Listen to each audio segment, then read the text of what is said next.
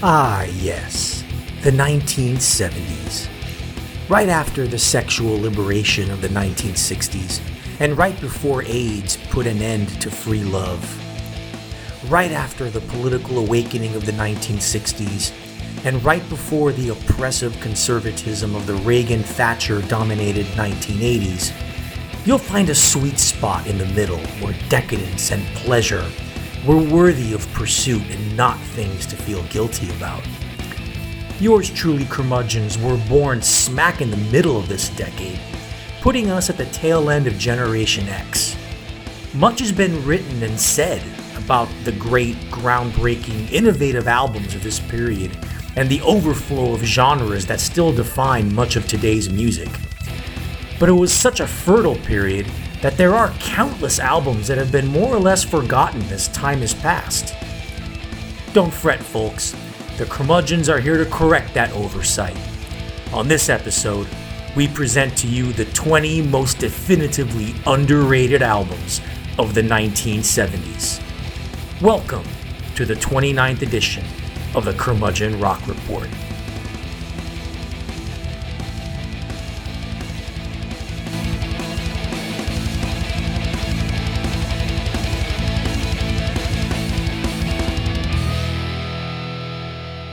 Welcome, everyone, to the 29th edition of the Curmudgeon Rock Report. This is Christopher O'Connor coming to you from suburban Houston, and with me, as always, is Arturo Andrade coming to you from Gwangju, South Korea. And we host a podcast made just for you. We don't do hot takes, we do honest takes. So then this belongs to you. Well, who are you? You are the rock geek iconoclastic outsider looking for safe haven in a world where rock no longer predominates. Well, it sure as heck does here on the Curmudgeon Rock Report, where we not only celebrate this music, we live it in its full majesty and in its full color and at full force. And hey, there's a good chance you'll learn some stuff you never knew before, probably more from Arturo than from me. And now you can join our new invite-only Facebook group, which we call the Curmudgeon Rock Report's Curmudgeonly Community. Join us and share thoughts, musings, and random excitement with fellow travelers along the curmudgeonly path to rock and roll goodness. So, Arturo, I seem to recall at the end of the last episode that we promised folks the top 10 most underrated albums of the 1970s, but now we're at 20. What happened? What happened is that I came to the realization, and I think you as well did, that the 1970s was such a great decade for music. There are so many great albums and unsung and unheralded albums, just as much as the classic heralded and sung albums, that we had to increase it to 20. We just had to. Yeah, which makes sense because I challenge our listeners out there, the Mikes and the Dennises of the world, and the Lees of the world, actually. You try limiting a list like this to 10 records. Exactly. Really, really hard, and it will actually, as an intellectual exercise, will be quite agonizing. Well, with that said, folks, before we go to the 1970s, we need to go to the other side of the space-time continuum. Here we are in the parallel universe, where we like to say green is blue, up is down, and the musicians and rock stars that deserve the stadium love and the praise of the mass intelligentsia and of all the real people and the little people out there actually do get that love. And so here we are again. This is a segment in which each of us reviews a newly released album from a contemporary artist that each of us is vibing in this here 2-week period. That said, Arturo, what are you bringing with you over here to the Parallel Universe this week? It's fitting that we're doing an episode of 1970s albums, because my recommendation is a hip hop album very rooted in 1970s funk and R&B. Now, this album came in at number 13 on my list of best albums of 2021 from last year, and it is my choice for the second best hip hop album of the year, after another album that I reviewed on this podcast, Genesis Owusu's Smiling with No Teeth. This album is by Topaz Jones. It's called Don't Go Tellin' Yo Mama. This album is a rarity in contemporary hip hop, whether it's mainstream or underground, in the sense that it is a hip hop music album that you can, God forbid, actually dance to. Oh my goodness. Yeah, hip hop to dance to. How about that? Yes, it's funky, it's groovy, it bumps, it grinds, and it flows just as well in a dance club as it would in a bedroom. Firmly rooted in 1970s funk and early 1980s R&B, not too far removed from the smooth Minneapolis sound that birthed Prince, and brimming with jazzy undertones. It comes off like a sly hybrid of mid-90s A Tribe Called Quest and the restless magpie tendencies of Kendrick Lamar, circa To Pimp a Butterfly. That's a good call, actually. Yeah. Yeah. As a rapper, Jones isn't really anything unique, but he does have an engaging flow that slips in nicely with the super slick beats, and his witty lyrics eschew that macho gangsta bullshit of a lot of mainstream hip hop artists for more socially conscious fare that's really rich with autobiographical details in his narratives.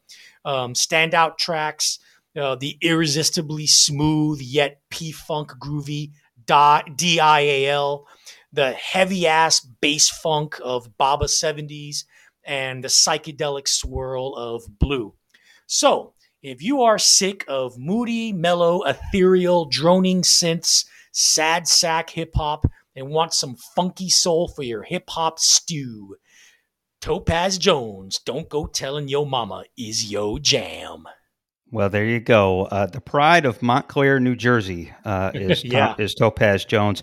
It's worth noting that this record has an accompanying 35-minute mini movie that accompanies to it, which I believe you can find on YouTube. Sure. He's a pretty compelling guy in the sense that, like you said, he does lean on the funk and some of the more traditional sounds and grooves. Like you said, there's clearly some JD Q-Tip influence in the bottom end, but he also he tends to be more thoughtful. He's got a lot of wordplay. Some of it is really clever, some of it is borderline Kanye inducing. But at least he's working on it. Some folks might remember, and in the course of researching this episode, I remembered this. I didn't know it was him, but there was a single that hit some of the urban radio stations about 6 years ago called Tropicana, which is it's almost like a West Coast, like kind of laid back vibe to it. Yeah. But it's not quite funk and it's not quite soul, like kind of New Jack soul. But it's in some ways it's almost trap housey with the sort of the space that goes in it. But it's a fun little summer jam. So he does have some musical chops. But I'm impressed with this album too. And it's actually called, just for the sake of being not being overly ebonic, it is called "Don't Go Telling Your Mama."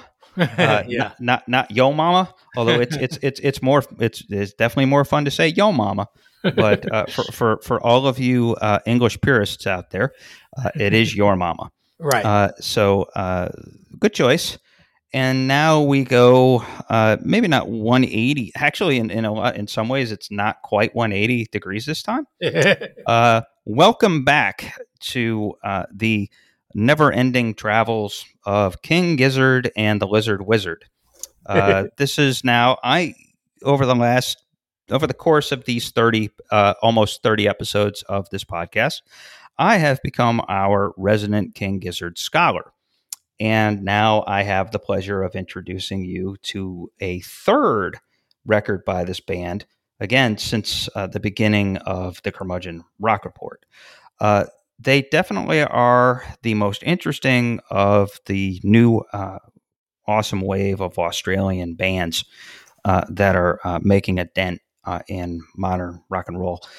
Now, they're not only one of the most prolific rock and roll bands in the world right now, they're certainly one of its most fearless. They have the confidence to literally try anything.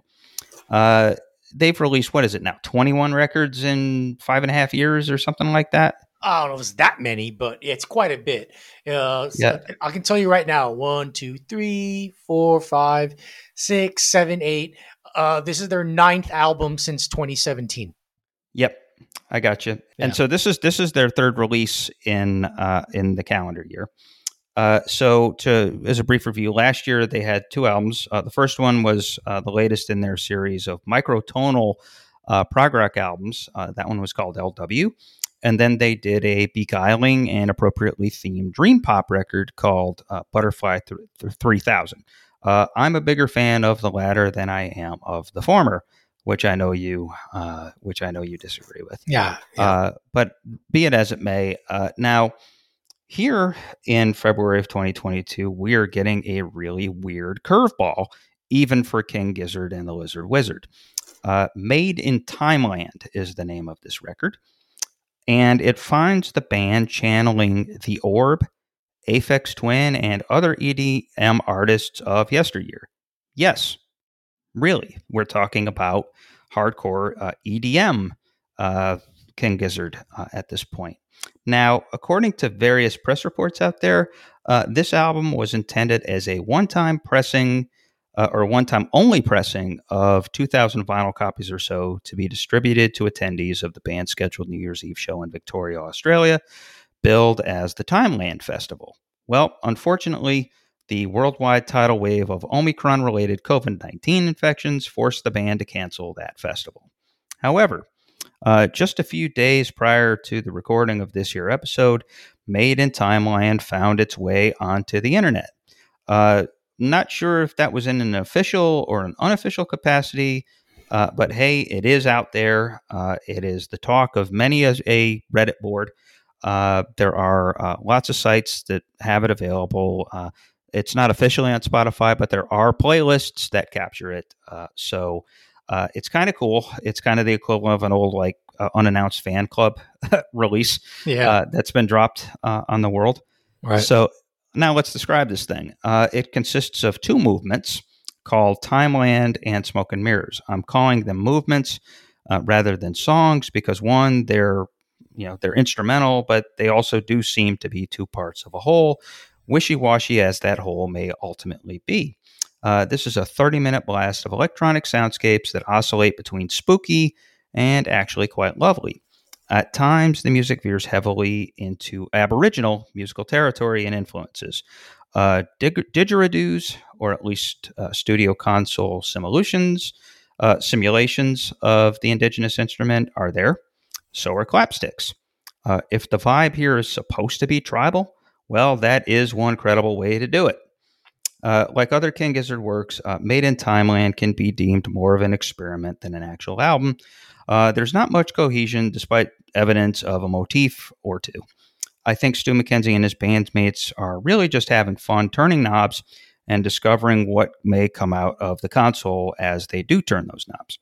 And I hope that this does serve as a precursor to a real, fully realized King Gizzard album in the months ahead. That would be pretty cool. One final thought. At this point, it's fair to start asking, so when do we get the reggae album from King Gizzard and the Lizard Wizard? Somehow I think they might pull that off. Oh, and as one other thing to offer, I saw it was a Reddit chat that someone was speculating, and I don't know if this is true or not, that the music here was intended to be the PA music between sets at the festival, which I could totally see. Oh yeah, totally. Yeah. But anyway, your thoughts on this one? Yeah, when are we getting the King Gizzard Fish style jam band album? Yeah, exactly. Yeah, Widespread Panic as channeled through King Gizzard. Yeah. The more I listen to this album, the more I like it. Yeah, I agree with a lot of what you said. But I think this is a way, way, way more interesting excursion into electronic music than Butterfly 3000. Whereas Butterfly 3000 to me was just lightweight, middle of the road, derivative, wannabe Kraftwerk crap. This actually seems more like an original piece by a band trying to do something original. Yeah. That's a fair point. I mean, to me, it's two 15-minute tracks. Both are multi-section songs, sometimes 6 sections, 3 sections that are the same motif. Yeah, of course. Where do you find that? You find that in classical music. But who cares about classical music? Where do you find that more recently?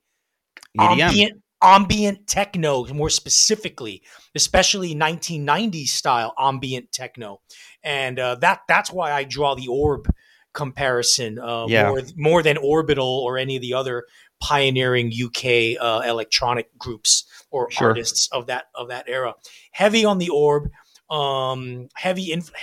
I would say this album is 70 to 75% really groovy ambient techno. And then of course, interspersed with like really weird guitar and piano instrumental stuff. At one point there is that it for about 25 seconds it actually like turns into like a guitar jam, or like this like kind of weird punk riff thing comes there in the middle, and then at one point it kind of goes like super duper drum and bass.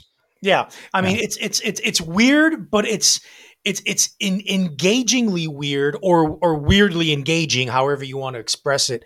With repeated listens, I think it makes more sense. Do I put it up there with King Gizzard's best work? No, I don't. No, but it is good. It is solid, and I would like to see an album of songs plucked and molded, plucked then molded from this kind of sound. It'd be cool. Yeah, absolutely. I mean, my main takeaway is I really want them to do like a pure Orthodox Aboriginal record, because that's the coolest stuff in the whole thing. Right. Is whether it's a real didgeridoo or a simulated one, and the clapsticks and all that. That stuff is really cool, and the Winwoods and all that. So I would love to hear them get a record out of that. I mean, I know that they've done some like kind of unusual instrument stuff, and I know they've done some stuff that's like native to sort of Australian sounds in the past. I mean, I've heard Stu McKenzie talk about that in interviews, but I would love to just Aboriginal music is just cool anyway. But I would love to hear the King Gizzard filtered version of Aboriginal. That'd be pretty wild. We leave the parallel universe and we go back to those swinging ass 70s. Arturo, set us up. Yeah. As of late, our fellow curmudgeonly listeners and Chris, as you know, this podcast has been on a hot streak with the notion of underratedness being the running theme. On our last episode, we defended the greatness of Metallica's unfairly underrated Saint Anger album. On the previous week, we analyzed the work and the legacy of the criminally underrated folk rock duo Richard and Linda Thompson. Well, Richard and Linda started their immaculate run of albums in the mid-1970s, so we decided, hey, let's take that theme of underratedness and extrapolate it to an entire decade. The 1970s are, in our righteous opinion, undoubtedly the second most important musical decade of the 20th century, the 1960s being the first, of course. So much new ground was broken in so many genres of music, and in some cases, new genres were invented along with subgenres within the old and true, tired and true genres of rock, country, R&B, and soul. Much has been written about the defining albums of this decade, but there are many equally deserving of praise that have unfortunately slipped through the cracks of critical history. Well, damn it, we're here to correct that error. Today, yours truly, Curmudgeons, will present the definitive list of the 20 most unequivocally underrated albums of the 1970s in the patented countdown fashion that we used to utilize in our earlier episodes. So, everybody, break out those bell-bottom jeans, that lava lamp, and that freshly rolled spliff with a high-grade weed. If disco dancing is more your jam, break out those polyester pants, break out those extra wide collared shirts, your Coke spoon necklace, and roll out that mirror table full of freshly cut cocaina and blast back to the past as the curmudgeons will guide you through the classics of that period that should be remembered more today as the all-time greats that they are. Your resident curmudgeons recently switched our hosting platform to Podbean, and what a move it's proving to be. For the equivalent of $9 a month, we get quality, reliable hosting that allows us to distribute the Curmudgeon Rock Report wide and far to all the places where you find all of the other podcasts. We also get to customize a pretty good website. Visit us at curmudgeonrock.podbean.com. And we also receive some excellent statistics that tell us when and how you listen to this here creation. Most importantly, Podbean is its own community of podcasters and opens us and you to some pretty incredible music podcasts besides this incredible one. We urge you to especially check out History in 5 Songs with prolific writer Martin Popoff and Song Exploder, which expertly guides listeners through the making of a great pop song. Podbean, it ain't bad. So, before we go into the 20 most underrated albums of the 1970s, let's briefly, and I mean very briefly, mention 10 albums that missed the cut. In some cases, barely missed the cut. And Chris, well, let's start with the first one. Okay, so we start with Black Sabbath's Sabotage from 1975. This is the last really good, I think great album from the Ozzy era of Sabbath. After that, they went in the shitter. Really strong, kick-ass record, like obviously the big-ass riffs, but also the first hints of the LA metal sound that Ozzy would popularize 6 years later or so. Yeah, I agree. This is the last good Sabbath album, period. Well, there you go. And we also covered this album many episodes ago in our Vault segment. So, we kind of like already did this album to death a lot. We both love this album, but yeah, we had to put it on the cutting room floor. Yep, and same thing with the next album, which is the Rolling Stones' It's Only Rock and Roll. We covered this in our Charlie Watts Memorial Edition of our Vault a while back. We both love this record. Dance Little Sister Dance will always be an anthem for us. I mean, that's a great shower. That's one of the greatest shower dance songs ever made. If you just want to swing your dick in the mirror and have some fun with that. And that's their last album with Mick Taylor. That's the first album that they produced, Mick and Keith as the Glimmer Twins, and they set the template right, and it was basically a perfect, really strong, just rhythmic rock record. It was a template that they would do nowhere near as well. Right. Moving forward. It's the album that concluded that amazingly hot streak from the late 60s to the mid 70s. It proved that the Stones could do American rock and roll better than any American rock and roll band ever. Yep. Another band that we had to put on the cutting room floor. This was one of Chris's selections, the Guess Who, Share the Land from 1970. Yep. In which this is the first band of the guy that brought us Taking Care of Business. Yeah. The Guess Who has its profile in classic rock realm. Western Canadian band. They're more well known for the two albums, and this is going to be a theme throughout this episode. The album before Share the Land and the album after, which are Wheatfield Soul and American Woman. Yeah. This does have a couple of staples on it, including the title song. They did a really neat feat on this record, which they combined the British invasion of the Kinks and the Beatles with the Topanga Canyon stuff, folky stuff of that era, and just really strong songwriting. Burton Cummings, awesome singer, collectively great songwriters. Just a very earthy album, and Share the Land is one of the better phony Dylan songs of the era. I mean, they were arguably the first great Canadian rock and roll band. Yeah, the band before them. Yeah, then the Guess Who. That's true. It's like 4 Canadians and a dude from Arkansas. So that said, Arturo, tell us about Curtis Mayfield's Roots. Yeah, Roots is the album that came out in 1971. When people think about Curtis Mayfield, they go, especially the most recent Rolling Stone magazine 500 greatest rock and roll albums of all greatest albums, not just rock and roll, greatest albums of all time. Curtis Mayfield had 2 albums in there, justifiably so. His first album, Curtis, from 1970, that's the one that has "If There's a Hell Below, We're All Going to Go." It's also the one that has "Makings of You" and "Move On Up" and "Miss Black America," and of course, 1972, the Superfly soundtrack, which if you don't know, you should be ashamed of yourself for not knowing. Yeah. It's got Pusher Man, Freddie's Dead, the title track, Superfly. But Yeah, one that gets go ahead. The greatest soundtrack of ever made. Maybe, quite possibly, yeah. But the one that gets lost is the middle record there, called Roots from 1971, which is a fantastic, perfect record on its own right. It just takes what he did on the first album, Curtis, and he just refines it. Get Down, Keep On Keeping On. We Got to Have Peace is just one of the best anti-war anthems ever, and pro-civil rights songs ever. It's both in one song, which tells you the towering brilliance of this guy and what he was.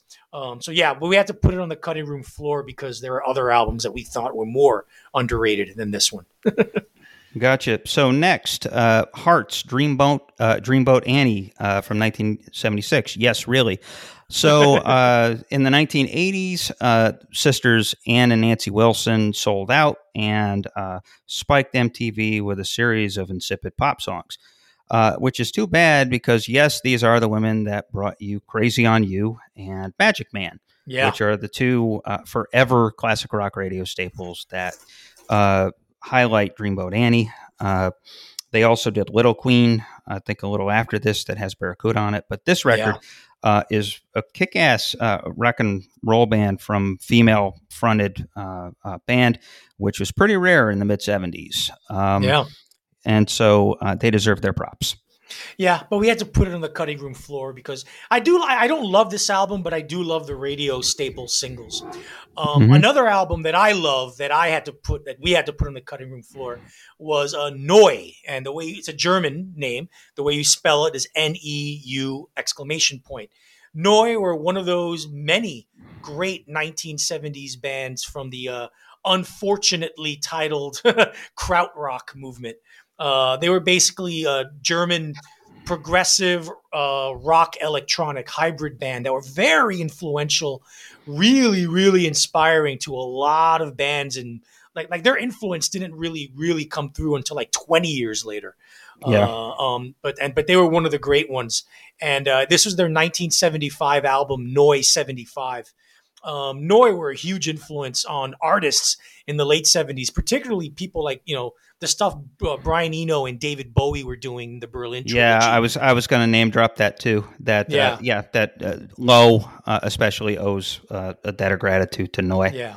Yeah. I mean, arguably Neu and Kraftwerk were the 2 most important German bands of the 1970s, and Neu 75, in my opinion, is their best album, but on the cutting room floor. Next, Chris, the next one. Yeah, Neil Young's Comes a Time. Underrated in the sense that once in a while, he started this with Harvest. Neil, sure, he went in the ditch after Harvest, but once in a while he realized he actually needed to make some money. And so he would make these really clean, really great country-ish rock records with these really sharp, very well-written pop tunes. And country-ish, and so here we find him harmonizing with Nicolette Larson.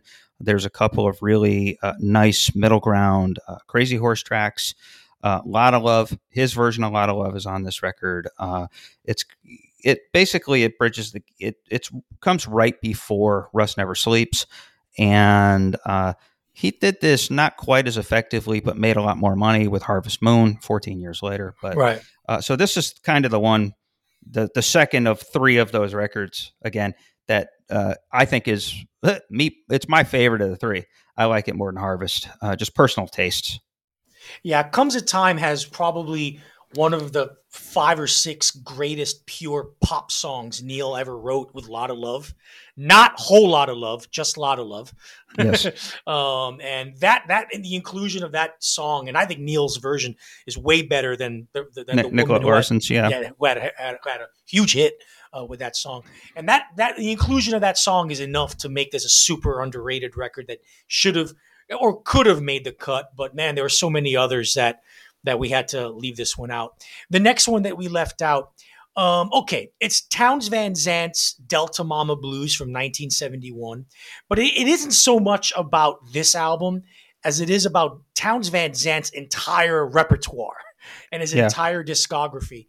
In my opinion, he is the second greatest country music songwriter who ever lived after Hank Williams. Yes, I think he's better than Willie Nelson.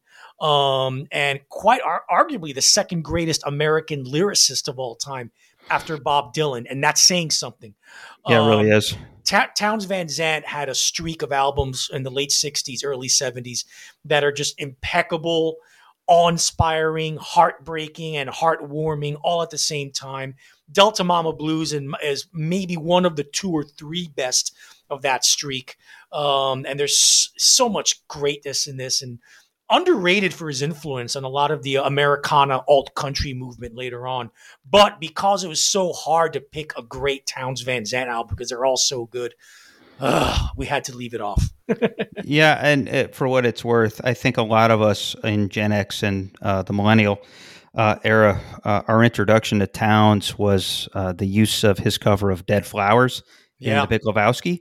Yeah. Which is unfortunate because, it's a wonderful cover. But, Townes' own stuff is pretty awe-inspiring. And he's one of those guys. There's like a tradition that pretty much started like turn of the century when you and I were living in New York, where like all these dead guys that didn't get much credit back in the 70s and early 80s, all of a sudden built a cult following among the young ones. Right. And it's still growing. So I think Townes may actually end up being like a super duper star by 2050.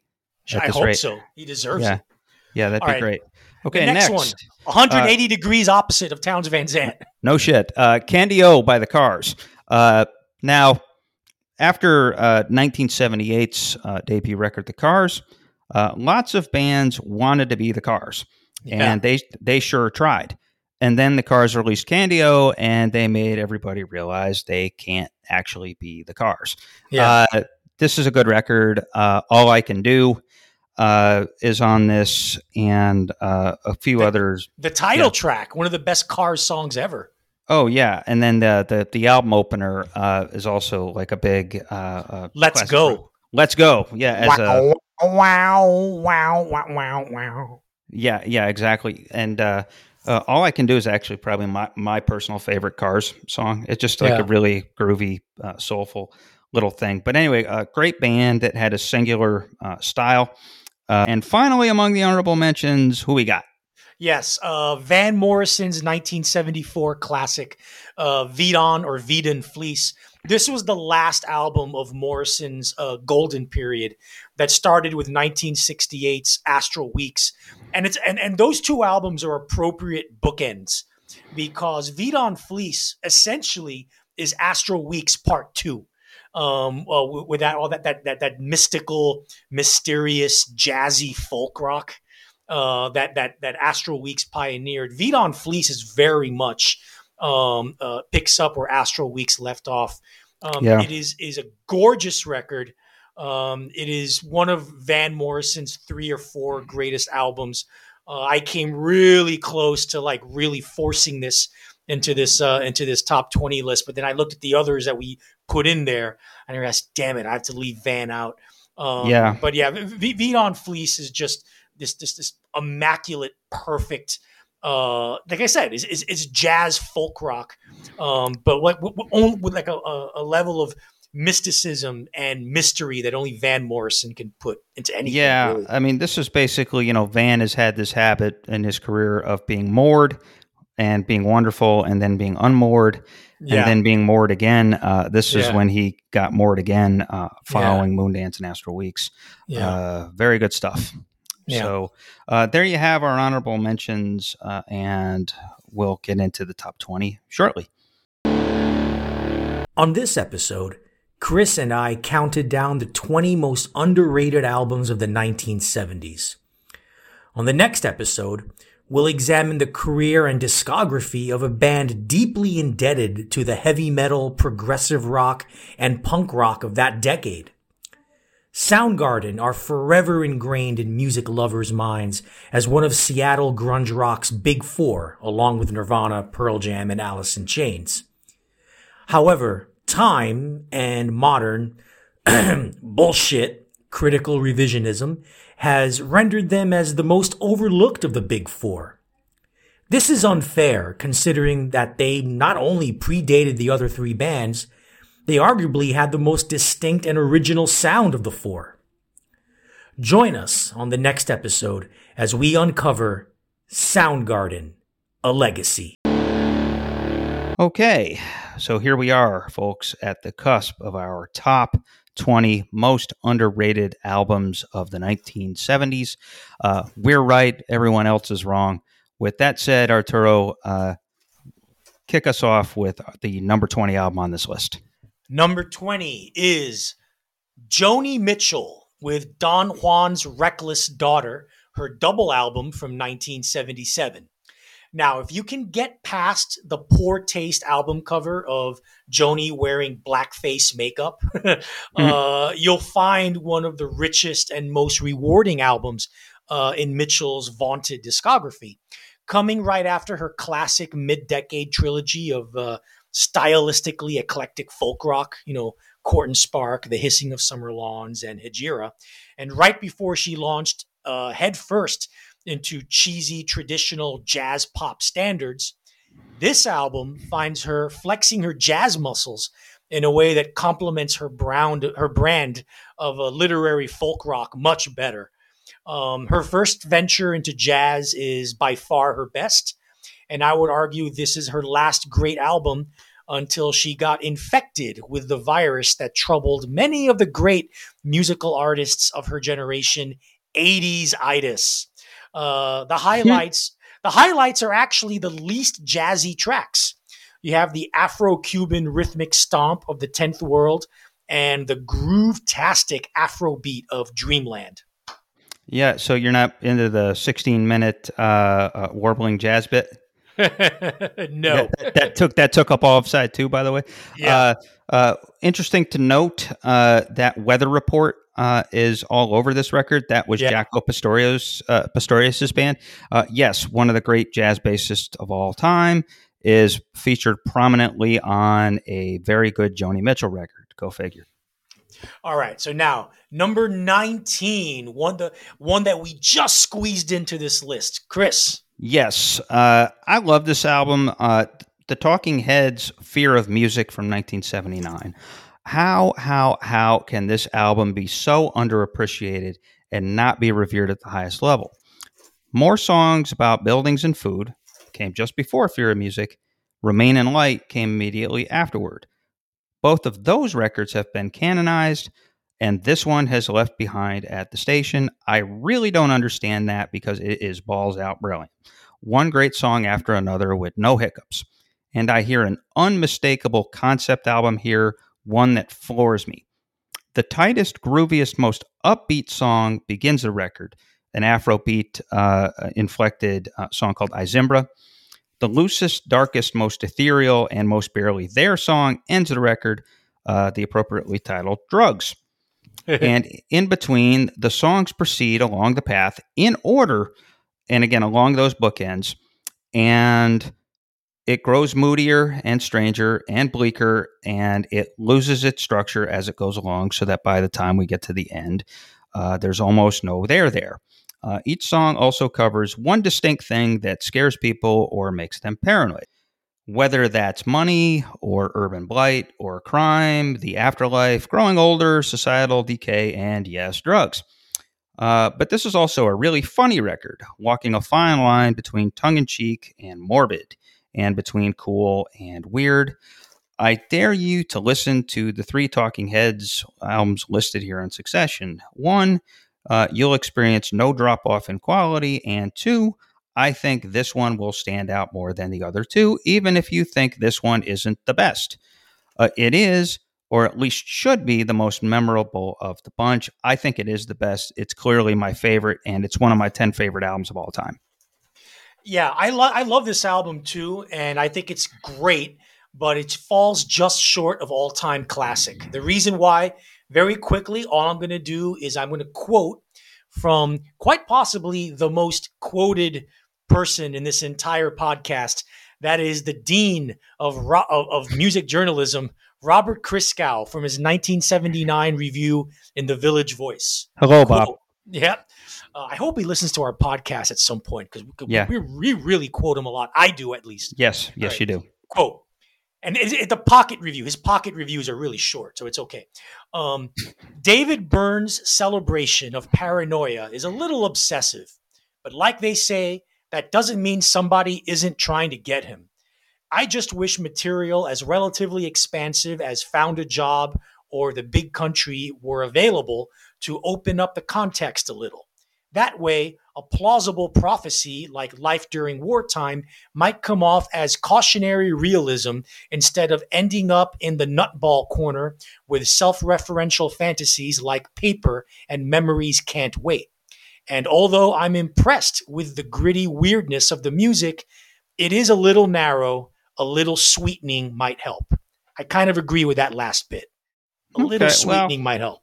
Yeah, well, but that's the reason that I like it, is because it is, it's got that kind of icy, detached. Like I said, it's not their most sardonic record, but I think it's their most pointed record, and so I kind of like that leanness. That really speaks to me. But Bob, I understand where he's coming from there. Yeah, no, there isn't the Big Country on this record, and there's not a once in a lifetime. I'll give it that, but it does have Life During Wartime. I'll give it that. So, all right, moving on. Yes, number 18 on the 20 most underrated albums, Lynyrd Skynyrd, Second Helping from 1974. As you could imagine, it's their second album. Their debut album from a year earlier is the one that lands on most best of all time lists. But this is the album that has Sweet Home Alabama.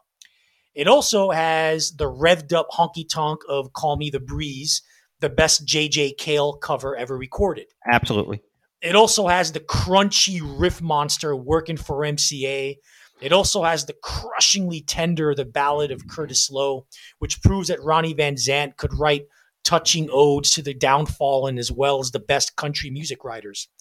I would say this is their last truly great album before they got formulaic and started to rest on their laurels.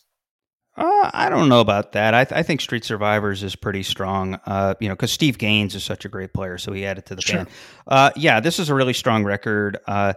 This is one of those, not quite like Pronounced Lynyrd Skynyrd. It's not quite an album where if you haven't heard it, yes, you have, because of classic rock radio. Yeah. But a lot of this stuff, just remember, Don't Ask Me No Questions is on this record too. Really good song. And so, yes, an album that has Sweet Home Alabama on it is underrated. We assure you that it is, and it's just really great. And I agree with you, by the way, on Call Me the Breeze. That's probably my favorite Alan, besides Freebird, obviously, my second favorite Alan Collins solo ever. That guy could shred, and he was pretty much Rossington wasn't bad either, but Collins was just a genius soloist, and he gets to let loose here. All right, number 17. Oh, I love this one too, Chris. Okay, we're talking about Fleetwood Mac's Tusk from 1979. Now, how do you follow one of the best and most beloved studio albums of all time? By throwing out this weird-ass disjointed curveball. That's part of what makes it so great. The relations between the bandmates were so strained by this point, it seems like they proceeded like they just didn't give a hoot anymore. Or at least Lindsey Buckingham did. My friend and mentor Matty Karras has said if you remove all of the Stevie Nicks and Christine McVie stuff on the record, it would be perfect. Maybe, but I mostly disagree with that. But anyway, here's Buckingham on this album doing his 3-piece demo jams in his home and otherwise producing the shit out of the Stevie Nicks and Christine McVie songs in the studio. It's a wacky but wonderful record that has perhaps the prettiest moments delivered by each of the three songwriters during this iteration of the band. In order, those would be the chorus to the album opener, the Gaga in Love opener, Over and Over by McVie. Yeah. The Buckingham's aching, longing vocals on Save Me a Place, one of the best songs about loneliness I've ever heard. And Stevie Nicks possessing and squeezing tightly to the chords of the first verse on Her Beautiful Child. Tusk is one of rock's great bastard children. It's a twisted masterpiece in its own right. Yeah, no, with all due respect to your friend Matty Karras, he's full of shit. Listen, Sarah is one of the best songs Stevie Nicks ever wrote. I love Sisters of the Moon. Sisters of the Moon is gorgeous. It should be the ending track on anyone's album, but here it's only like the ending of disc 1. Disc 2, I love all the Lindsey Buckingham. I'm a big Lindsey Buckingham fan, but I want to shine a little light on Christine McVie and Stevie Nicks. They deserve it. Never forget that. That's one of the best. That's a great song. That's one of the best McVie compositions ever. Yeah. Honey High is great. McVie was an underrated songwriter. Yeah, really was. Yeah, McVie stuff on this record is immaculate. Like Over and Over is just, that's my favorite of her songs. It's just gorgeous. Yeah, Tusk is amazing. Yeah, and if there are bombs, the one or two throwaways on it are Stevie songs, but come on, Beautiful Child, Sarah, and a few others on there. And again, I do understand Maddie's point. The Lindsey stuff is just kind of jaw-dropping in its kind of simplicity and rawness, but some of those songs are just amazing. In addition to Save Me a Place, What Makes You Think You're the One? Yeah. And then there's a couple of songs there that I suspect, there's other critics have speculated, must have inspired Prince, because it's it's got that little bit of kind of jangly, kind of funky, weird kind of stuff that Prince did in the early 80s. So imagine that, Lindsey Buckingham leading a road to Prince. It happens. It happens. And what also happens is that an album by one of the biggest bands of all time is actually underrated. This leads us to number 16, Led Zeppelin 3 from 1970. Couched right between the groundbreaking Led Zeppelin 2 and the epic, monumental Led Zeppelin 4, this is the Zeppelin album that people tend to forget. It's hard to call any album that has Immigrant Song and Since I've Been Loving You underrated. but this album just never gets mentioned enough when canonical Zeppelin albums are put under the microscope. It was a bit controversial with fans at the time of release because of the large number of acoustic folky songs. But man, have you listened to them? Acoustic Zeppelin is just as mesmerizing and powerful as any of their electric riffarola workouts. Yeah, Tangerine. Their variation of the old folk standard Gallows Pole drives with an intensity that most bands couldn't match with electric instruments. Yeah, and like you said, Tangerine proves that George Harrison was full of shit when he said in the early 70s that Zeppelin had no ballads. In fact, it is arguably one of the band's 5 greatest ballads.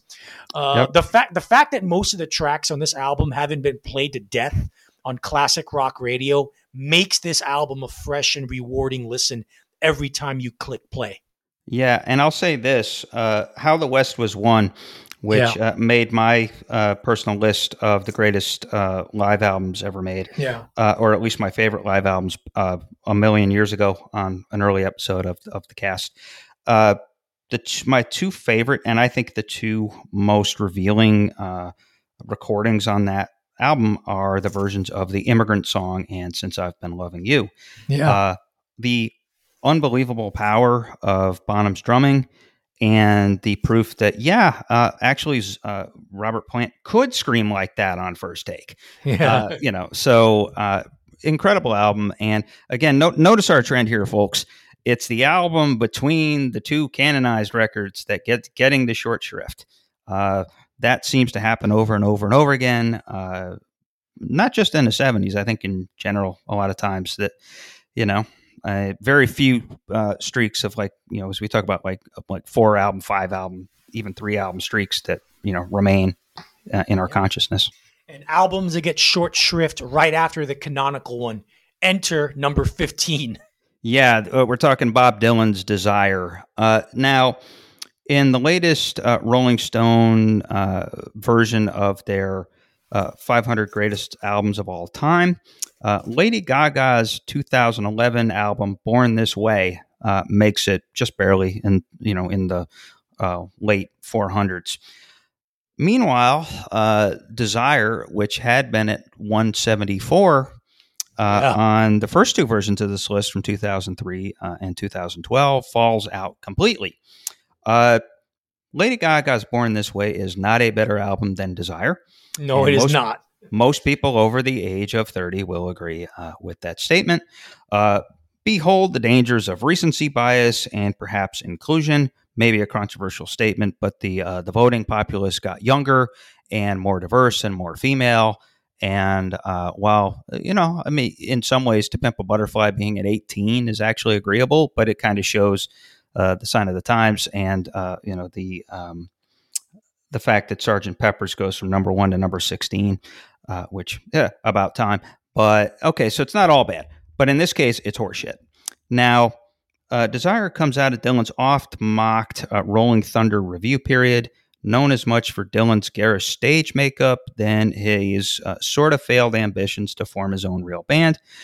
Because of that, the close proximity to Blood on the Tracks, probably one of the 10 best albums ever made, and because a generation or two of bar patrons who were subject to a nonstop bludgeoning by the Hurricane and constant Saturday night rotation, Desire really doesn't get the props it deserves.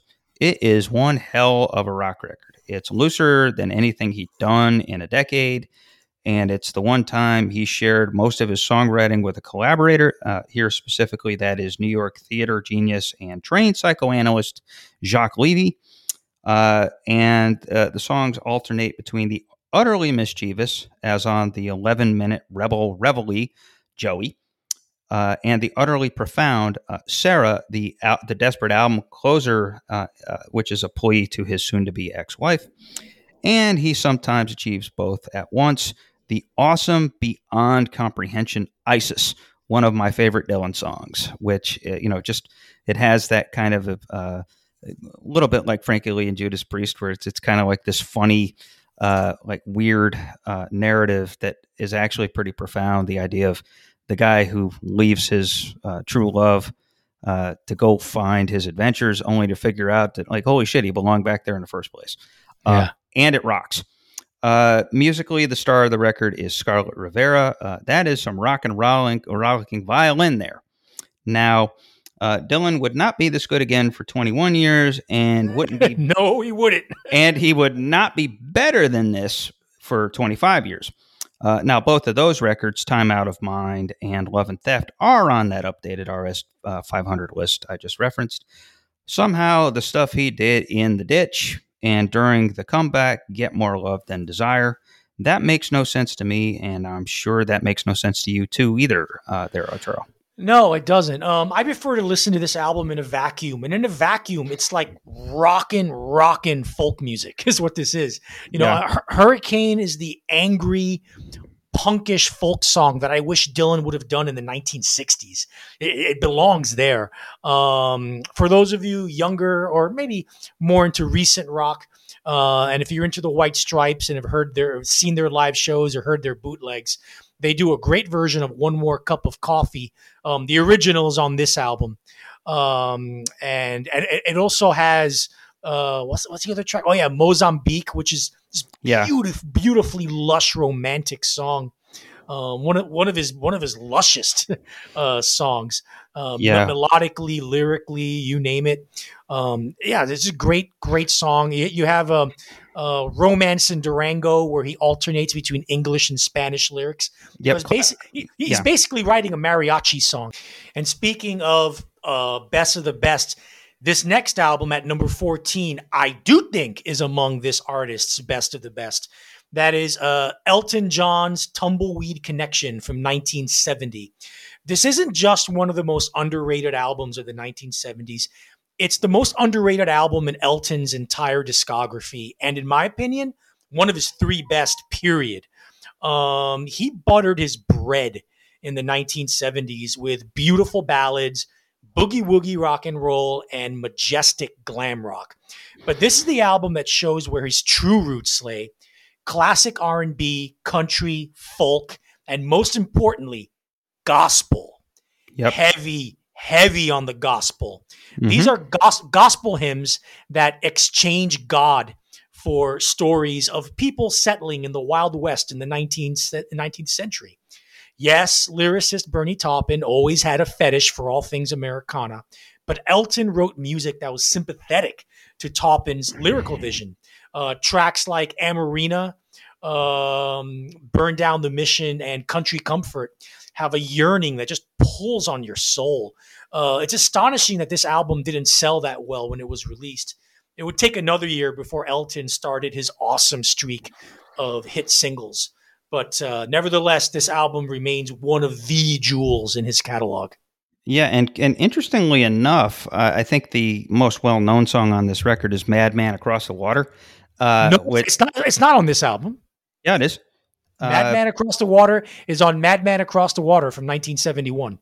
Oh, okay. But it looks like from what I'm looking at on Spotify, it's on this record as what the you're last looking track. is that there was a primitive version of that song that was included as an outtake or like a bonus track when it was reissued. Yeah, and yeah, it's definitely not the radio version. It's raw. It's raw, and Mick Ronson shredding Right. on it. But it is on it. So it's like basically okay. The most well known composition on it is probably "Madman Across the Water," but and which is funny because like you said, the rest of it is very gospel-y, very country-ish, very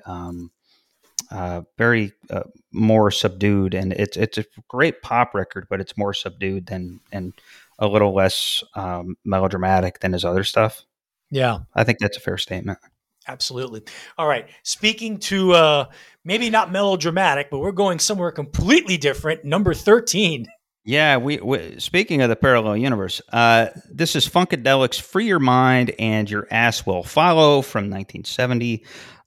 This is where I think George Clinton first kind of thrusts into the consciousness at least in the mainstream, and kind of comes on the map. This is my treadmill album go-to. I play the 10-minute wacky, funky, gnarly, so tweaky it's hard to believe title track over and over again. Which, I mean, you want to talk about like acid rock production with all kinds of weird stuff going on, and one kick-ass riff in the middle of it, and just this really kind of subtle groove, but it's hypnotic as hell. Now, this is what happens when a bunch of trained black R&B musicians from Detroit take a lot of drugs and crank out psychedelic rock. And amazingly, that is exactly what it sounds like, and why this album is so thrilling. With the extended funk and acid soul workouts on this record, and the sheer nastiness and beauty of the next year's Maggot Brain, George Clinton was made. Without this, he never tears off the roof off the sucker for more than 50 people. Right. Yeah. And this, Prince has always gone on record saying Funkadelic is one of his foundational influences. And you can hear, especially his guitar playing. Eddie Hazel's a huge influence on Prince as a guitar player. Oh, no doubt. I mean, like Maggot Brain, I can hear Prince, being gestated, on that song. But this album is very underrated because, again, Clinton is more regarded for his Parliament stuff, which Dr. Dre and Digital Underground sampled so heavily in the early 90s. But this is my favorite stuff, this early Funkadelic stuff. It's just great. Yeah. And continuing in the realm of great R&B soul acts, number 12 is The Temptations, Sky's the Limit. Now, The Temptations will always be known as one of the best and if not the best vocal groups to come out of the Motown factory in the 1960s. They'll justifiably be revered and looked back on for their string of immaculate hit singles from the mid to late 1960s. However, arguably their most interesting music came in the early 1970s when producer Norman Whitfield and writer Barrett Strong combined to give the vocal combo a wider, more expansive sound palette, heavily influenced by the symphonic soul of Isaac Hayes and the R&B funk pop hybrid of Sly and the Family Stone. By the time of this album's release in 1971, internal conflicts within the group meant that only two of the original Temptations were left. So it's tempting, no pun intended, to really call this a Whitfield Strong album. Nevertheless, it's brilliant and one of the most visionary soul albums of the decade. Just My Imagination, later covered brilliantly by the Rolling Stones, was the number one smash hit.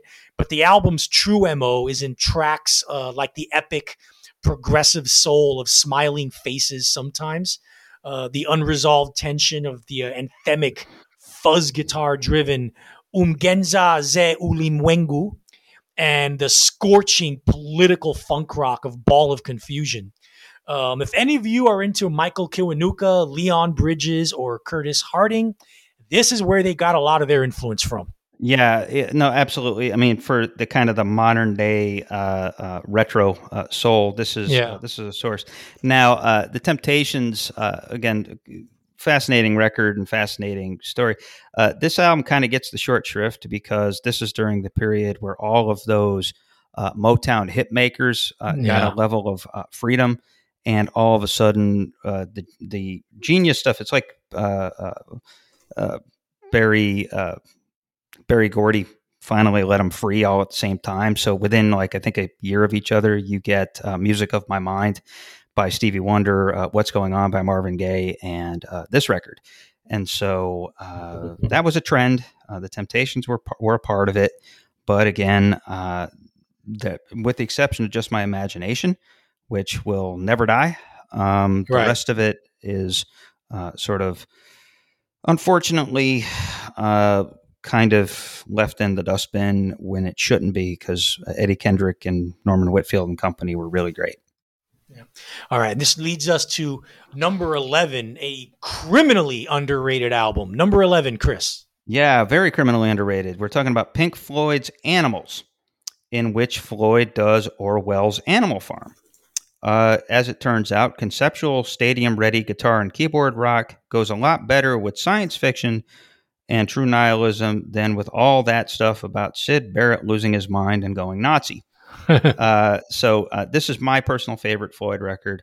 It may be Arturo's favorite too, or at least it's up there. I don't know. Like, for me, it's actually between this and Metal, probably my two favorites. But anyway, like a lot of the records on this list, it's the one that sits in between the two in the canon. In this case, those albums are 1975's Wish You Were Here and 1979's The Wall. On this record, Dogs and Sheep suck me in every time I hear them. These are long, winding, adventurous, intense compositions that capture the themes of societal dissolution and madness with real pathos. Really, the only thing that's been kept alive in the above-board Floyd myth from this album is the giant inflatable pig on the cover. Otherwise, we suspect if you're under 40 years old, you probably haven't heard it, or at least haven't spent too much time with it. Go do that, and go do that now. Yeah, it's not my favorite Pink Floyd album, but I will say this. It is their final good album. It's their last good album. Well, yeah. It's after this. This is the last album that they actually really recorded as Pink Floyd, because it's after this album that Roger Waters' ego ran amok, and he took over just maniacal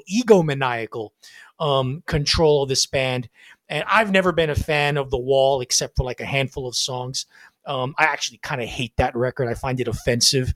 It's a whiny, rich, spoiled rock star complaining about being famous and having the audacity to compare it to, like, being Hitler in Nazi Germany and controlling minions. Fuck you, Roger. But it is David Gilmour's finest moment. But yes, as a guitar player, sure. Yep. But Animals is the last album where Pink Floyd were really Pink Floyd, and they were a unified front. And yeah, Waters was writing most of the material, but he was writing the skeletons of the material. And, Wright and Mason and Gilmour were filling in the rest of it in the flesh, pun intended. Well, there you go. But anyway, this is quite possibly Pink Floyd. I mean, they were a progressive rock band at this point. This is them at their most proggy. Yes, it is. And usually that's a bad thing coming from me because I hate most progressive rock. But Pink Floyd and another band that we're going to mention later are like, the acceptable faces of prog rock, in my opinion. And this is their last great album. There's always a good time to be found within the Curmudgeon Rock Report's Curmudgeonly community. That is our invite-only private Facebook group that Arturo and I launched in December. So far, it's been a spirited romp through this podcast's decidedly bent worldview, and as it turns out, through those of our members as well. Now, is Iron Maiden a good example of a band that blended muso mastery and pop accessibility to an acceptable degree? Well, one of our members sure thinks so, and we gave him the safe space to do it, damn it. If bold opinions and thoughts and passionate defenses of rock and roll are your jam, then the Curmudgeon Rock Report's Curmudgeonly community is for you. Come find us, and we will probably let you in. That was the first half of our list, and now let's get, the bottom half anyway. Now let's get to the top half. We're coming around the bend here. We're at number 10. Arturo, what is our number 10 most underrated album of the 70s? From one gigantic British prog rock band to one slightly less big prog rock band. King Crimson and their album Red from 1974 is at number 10. Now, let me put it clear if I haven't made it clear before. I'm not a fan of progressive rock. I can take Yes in small doses, maybe 3 songs, and Emerson, Lake and Palmer in even fewer doses, maybe 1 song. Yeah.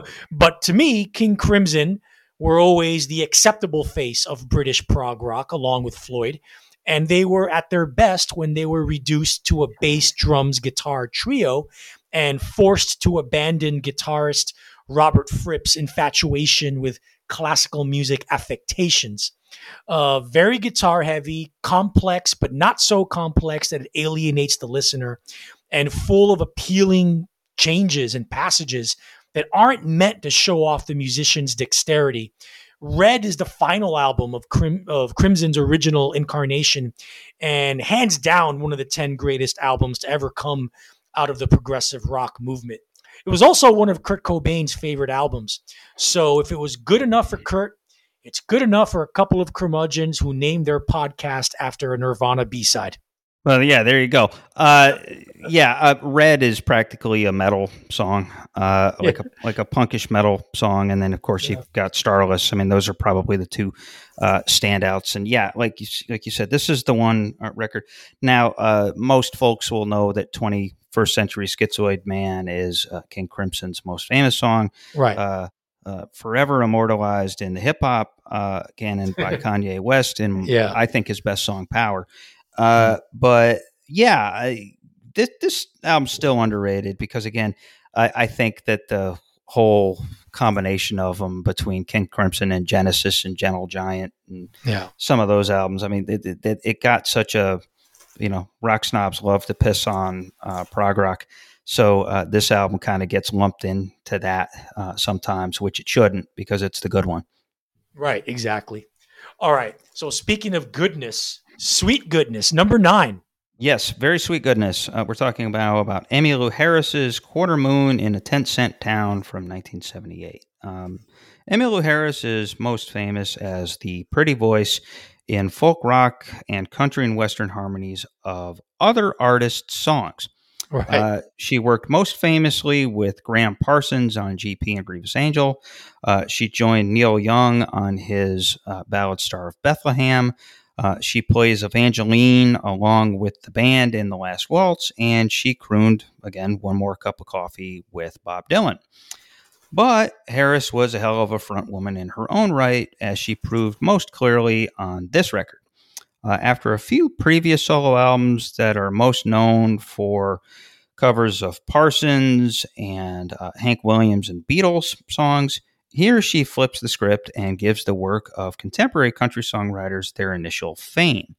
A couple songs by Jesse Winchester and Rodney Kroll, but the best song on here is To Daddy, which is Dolly Parton's darkly comedic ode to her mother, which admires Mama's strength in quietly enduring Daddy's BS, and then adds a Fantasia where she gets to leave the guy gloriously behind once the kids are older.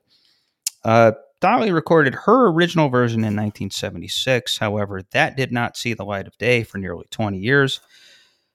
So Dolly in her version, she kind of hams up the presentation a little bit. Harris keeps it much more muted. She gives it a quieter, more somber treatment, and driven by her awe-inspiring yelp of an Appalachian-bred singing voice, performs it in a much lovelier way. Quarter Moon in a 10-Cent Town is a bit of a lost country classic. Now's the time to rescue it. Yeah, she may be my favorite all-time female voice in American music, and I think this is, forget about underrated, I think it's her best album, period. It's her most perfect record. Everything works. I love One Paper Kid. I Ain't Living Long Like This, which I believe is a cover of someone else. Most of her songs are covers. Most of her songs, but she never wrote her songs. And that's Jess Winchester, who's a American draft dodger who ran to Canada. And actually that became a hit for Waylon Jennings a couple of years later. His version is great. So I mean, for all of you out there who've heard of Emmylou Harris, start with this album and then go backward if you want. Yeah, and I guess, her most famous moment in the sun was when she joined Dolly Parton and Linda Ronstadt for the album Trio. Right. Of course, she was the third chick because the other two were two of the biggest female stars of all time. Right. That's too bad because she's just great. Right. All right. Speaking of great, it only gets greater, baby. Number 8, most underrated album of the 1970s. Deep Purple in Rock from 1970. Now, Deep Purple Mach 2 is the term given to the second iteration or the second lineup of Deep Purple with Ian Gillan on vocals. It's known as the definitive Purple lineup, and they lasted from 1970 to 73, releasing 4 studio albums. Understandably, Machine Head from 1972 is the one commonly viewed as the best of the bunch because it has the all-time classic rock staples, Smoke on the Water, Highway Star, and Space Truckin'. You know that one. Yep. Space Truckin'. That one, right? However, that album, Machine Head, is actually padded with some schlocky shit, unfortunately. Deep Purple in Rock is the much better, more coherent, more consistent, more inspired record. And inspired indeed, as this is the album where the band were effectively reacting to the atomic bomb of heavy rock from a year ago that saw the release of the first 2 Led Zeppelin albums. Speed King is vintage Purple at their bombastic best. The breakneck speed metal of Flight of the Rat practically invented Judas Priest. Yep. And Child in Time is a gorgeous, epic power ballad that proves that Gillan could belt it out with the best metal singers ever. This album should be on anyone's list of greatest heavy metal albums of all time. I agree, and it's definitely proto metal. I mean, it's ground floor for, like you said, what became Judas Priest and some of the British stuff. But I think just in general, the genre. I mean, they're right there because Paranoid came out the same year, right? Paranoid came out around the same time. Yeah, no, Paranoid came out a little after this one. What came out around this time is the first Black Sabbath album. Yeah, there you go. So it's right there. I agree with Child in Time. Wonderful metal power ballad with some unbelievable high range stuff Yeah. from Ian Gillan. It reminds me of that early episode of South Park where the guy hits the note on "Loving You" to makes the stadium blow up. Yeah. It gets up there. Pretty admirable stuff. Yeah, this album is fucking awesome and really pretty perfect for sure. And Flight of the Rat is great too. Yeah, for people who don't really like Judas Priest, this is like bearable Judas Priest. Yeah. All right. And speaking of like ridiculous proto metal, number 7. Yes, we couldn't just limit. We're kind of cheating here. We're going to cover kind of 3 records in one fell swoop. This is the early album streak of Queen, specifically the self-titled debut from 73, and then from 74, Queen 2 and Sheer Heart Attack. 2 words can ably sum up this string of albums: glammy and hammy. Their supreme reign over pop's dominion effectively started with the Bohemian Rhapsody in 75 and ended with Radio Gaga in 84. The stuff before it, though, is usually treated as an add-on to the story. Well, we're here to announce that this stuff ain't an add-on to nothing. This is some masterfully complex, entertaining, winky-cheeky space rock. Vocals that seem to be overdubbed 200 times over. Layered lead guitar magic from Brian May, campy ballads like Killer Queen, which is from Sheer Heart Attack, mix in without seams alongside spaced out magically strange epics like White Queen, As It Began, and its counterpart, The March of the Black Queen, both from Queen 2. And they also propel an early bona fide anthem into being on their self-titled debut, which is the chugging, earnest Keep Yourself Alive. These 3 albums are all great and way, way, way underrated. For what it's worth, W. Axl Rose, back in 1989, proclaimed that Queen 2 was one of his go-to albums, along with Nevermind the Bollocks, and by the Sex Pistols, and Always Would Be. Now, seeing how that weirdo proceeded with life, maybe that shouldn't be a surprise. Still, it's a solid endorsement of the album and of early Queen in general. Yeah, Queen 2 also has 7 Seas of Rye, one of their first big hit, at least in the UK and in Europe. It has Ogre Battle, one of my favorite. Yeah, balls to the wall, just stupid, silly, but awesome. Monolithic swords and sorcery. Heavy metal anthems. It's got Father to Son, which I've always liked. The Fairy Feller's Master Stroke. Coming from the mouth of Freddie Mercury, that's saying something. Not everyone loved it. Would you like to hear Robert Christgau's 5-word review of Queen 2? Sure. Wimpoid, royaloid, heavoid, android void. Okay, that's kind of perfect. God bless you, Christgau. Christgau at his best is like the greatest writer of rock and roll of all time. So thank you for continually bringing in Bob's best stuff. And moving on, we go from British lads to Mexicali goodness and awesomeness. Yes, number 6, Santana with Santana 3 from 1971. Now, the first 2 Santana albums, the self-titled one and Abraxas, get all the praise and had all the classic rock radio hits. It's unfortunate, though, that this album, the 3rd and final album with the original Santana band lineup, gets overlooked because, as great as the first 2 albums are, this is the one that solidifies them as the musical force of nature that they really were. There were problems within the band at this time due to several members dealing with drug addictions, but you wouldn't guess that by listening to the record. Whereas the first 2 records ebbed and flowed with varieties in tempo and mood, the 3rd album has this relentless drive and momentum, especially from Toussaint L'Ouverture onward, that is befitting of the visionary blues, rock, jazz, salsa, Afro-Cuban hybrid that they created. Later throughout the decade, Santana would get lost down the jazz fusion rabbit hole a little too much, but Santana 3 is a testament to the hottest and arguably the most innovative band to come out of the 1960s San Francisco scene. Yeah, I agree with that latter statement. This band was ridiculous at its best, and there's just a lot of just great like workout stuff on this record. Strange but true. The founders of Journey are in this band at this time. But man, good stuff.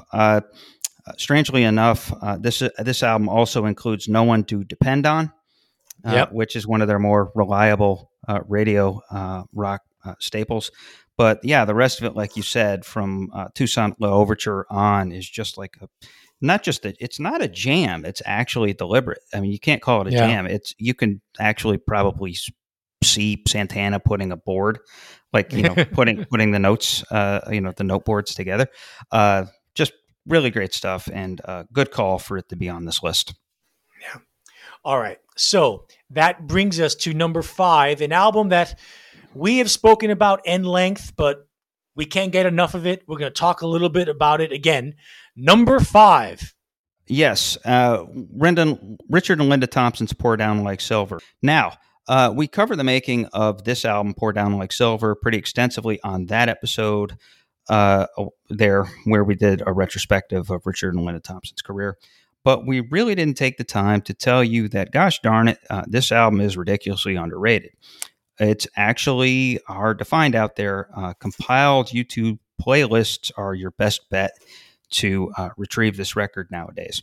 We should reiterate here that pulling off the feat of releasing an album of ambiguously and simultaneously spiritual and romantic songs right under the nose of the watchful leaders of London's local Islamic Sufi community is quite amazing, as are the songs and their spare but intimate recordings.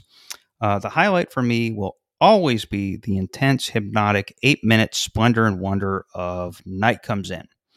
In a catalog full of gems, this may actually be the brightest one that Richard and Linda ever pumped out. Yeah, there's not much I can add to this. I mean, my God, I mean, I said a lot about this in our Richard and Linda episode. It's their of the Linda albums that Richard made. This is the sparsest and probably the most soulful of the whole bunch because it's the most spiritual one, which is why he made it sparse and really minimalist. Whereas a lot of people would think, well, I'm making an album about God.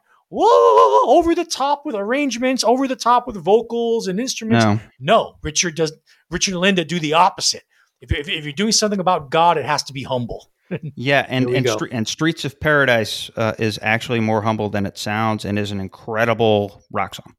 And album opener. So that's the other one. So check that one out, and also check out the next record, which is the third and most underregarded album of Bowie's Berlin Trio. Right. This is the fourth most underrated album of the 1970s, David Bowie's Lodger from 1979. Now, the Berlin Trilogy is Bowie's series, for those of you who don't know enough about Bowie, and you should. It's his series of albums recorded with Brian Eno in the mid to late 1970s that may very well be the absolute peak of Bowie's artistry and innovation. Of the two albums from 1977, Low and Heroes, the former, Low, is regularly cited as one of the greatest albums of all time, with irresistible angular art rock on side A and lush, gorgeous synthesizer instrumentals on side B. Remember, this was the era of vinyl. Yep. The latter album, Heroes, was basically Low Part 2, but contained the title track, Heroes, one of Bowie's greatest and most enduring songs. However, Lodger is the one in the trilogy that gets usually forgotten. And it's a damn shame because the songwriting is actually better on this one than on the other two. It eschews the formula and format of the first two albums for weird, quirky, oddly catchy and wildly eclectic art pop. From the alien rhythms and North African backing vocals that power African Night Flight to the freaky deaky reggae meets Turkish pop of Yassassin, to the mutant funk of DJ, to the campy romp of Boys Keep Swinging, whose chorus melody, by the way, Blur stole for their 1997 song MOR, to the intense dance floor workout of Look Back in Anger. Gee, was Noel Gallagher referencing this song when he wrote "Don't Look Back in Anger"? He was like referencing every song from Britain between like 1965 and 1978 or 79. No shit. In any case, Lodger is Bowie's most consistently rewarding and compelling album, simply due to the fact that it's one of his most unfairly ignored. I personally rank it among his 5 best. Yeah, a couple of things to note about Lodger. First, album opener, Fantastic Voyage, and Boys Keep Swinging are the same song. Like literally the same music. Just done at a different pace and slightly different melody. So that's a neat trick. And also worth mentioning, Brian Eno didn't officially produce this record, but was. I thought he did. No, I think Visconti had the production credit on all 3 of the Berlin records, but Eno was involved. As an advisor and arranger and other capacities. That said, I don't think it's a coincidence that Lodger and Fear of Music sound very similar. Yeah, they have the kind of same aesthetic and kind of same grooves. I think this album is on a par. I mean, obviously, Fear of Music is just a personal favorite, but I think that the best stuff on any of these records, both those records, are probably DJ and Red Money. Just some really great stuff there. And then always worth mentioning that Carlos Alomar was really on a roll at this point too, as his guitarist. So there you go. Yeah. All right. So this leads us, we're getting to the end. Number 3, the third most underrated album of the 1970s. Another personal all-time favorite of mine, Al Green's The Bell album from 1977. Al Green, the legend that he is, said goodbye to soul and R&B ostensibly for good in 1977 with the Bell album, by making perhaps the best R&B album of the late 1970s. Yeah. Green, you see, had recommitted his life to Jesus Christ after a truly horrible 1974 incident in which his girlfriend poured boiling grits down his back as he was in his shower and then immediately shot herself to death back in the bedroom. I probably would have leaned on the Lord too after that. So 3 years later, the man who would soon be known as Reverend Al Green, on his own and without longtime collaborator Willie Mitchell, gave us this last astonishing volley, coming from one of the true giants of that era. The title track, simply put, is one of the greatest popular music songs ever written. Dreamy, sexy, wide-eyed, joyous, contemplative, drums squarely in the middle of the mix, Al's voice reaching its highest register multiple times, and all the while he's telling the object of his desire that God wins the battle in a rout. If you don't listen closely, you'll miss this. Belle is rhythm and blues herself. Al is the Holy Spirit seeking entry into R&B's sinful heart. The whole thing is incredibly moving, as is the rest of the record, which is not as explicit in its Christian worldview as Belle, but is nevertheless gorgeous, upbeat, and above all else, hopeful. I especially enjoy I Feel Good. One thing to note is that the beat on this record and the drums are just consistently great, and also Al Green plays most of those bluesy guitar licks himself. Wow. Yeah. I love this album, and you should too. I love it as well. It's I think it's one of Green's 2 best albums.